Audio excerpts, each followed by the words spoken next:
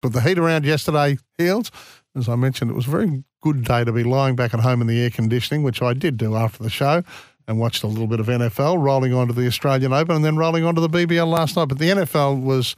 it's like a sideshow when Kansas City are playing with Tay-Tay in the stands. And we've got Phil Murphy from ESPN, one of the NFL experts, joining us.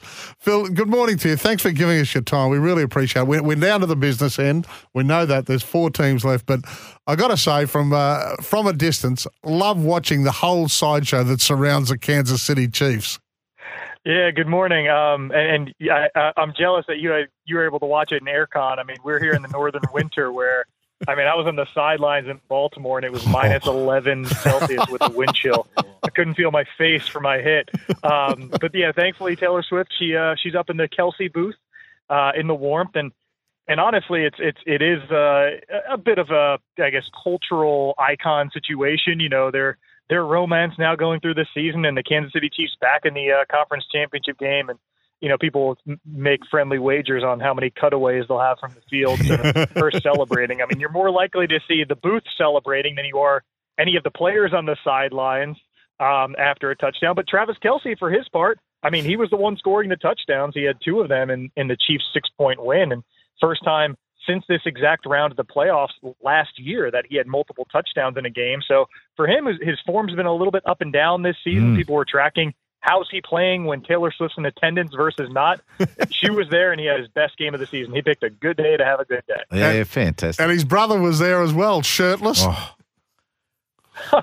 Yeah, how's that for he retires from the NFL, or announces his retirement to the teammates after the Eagles lost last week to the Bucks, and then he goes straight from the playing field to the tailgate. Pre-game, he was out with Bill's Mafia, chugging some beverage out of a bowling ball, the finger of the bowling ball, and then he goes into the booth, obviously warm from whatever the beverage was, shirt off, and swirling his T-shirt around, and now he's just his brother's biggest fan. They have a great relationship and a podcast here that's very popular.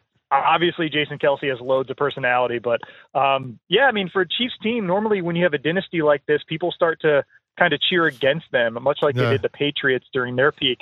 But these little wrinkles, I mean, the Chiefs are more palatable, and they were underdogs in that game yesterday and came away with a road win in a game that was really exciting for a game that didn't have any scoring in the last 14 minutes. It was really, really tense in those last drives back and forth. Yeah. What are your first thoughts, Phil, on this season in general? What springs to mind? Well, I mean, a few things. I mean, it's hard to go away from the teams that are still here. The Chiefs have gotten here, for one, while we're on the topic of them, very differently than they have in the past. This is Patrick Mahomes' 6th year as a starter, and it's his 6th time in the AFC Championship game. I mean, that's Tom Brady level of consistency at this point of his career, but this wasn't the incendiary offense of last year. This was a team largely carried by its defense until yesterday, when Patrick Mahomes, and more importantly, his receiving targets, they were reliable. They didn't have any drop passes like had plagued them in the past. Now the question is, can they go to Baltimore, the team that has been the class of the AFC for the entirety of the season? Baltimore hosting its first ever AFC championship game. They've been there before and won it before, but always done it on the road. Should be a terrific environment. And what will be Patrick Mahomes is just his second road playoff game. That's a storyline that jumps out to me. One of those teams, adding to their legacy, Lamar Jackson getting to a Super Bowl for the first time.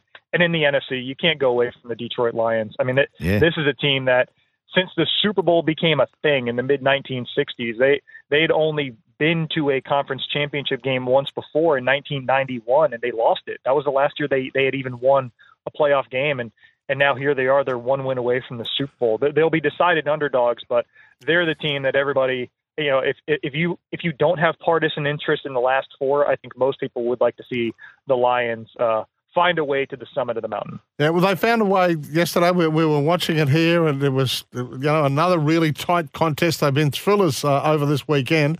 But do you give them any chance of upsetting the 49ers?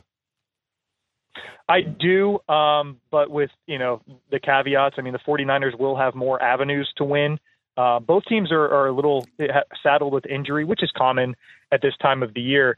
But the interesting thing is their quarterback, Jared Goff, he's from San Francisco, and he was born in 1994, which is the last year the 49ers won a championship. So he is the elder statesman of the quarterback at the ripe old age of 29. But for him, he was somebody we thought his career was over when he left the Rams and he was traded for Matthew Stafford and other pieces to go to Detroit.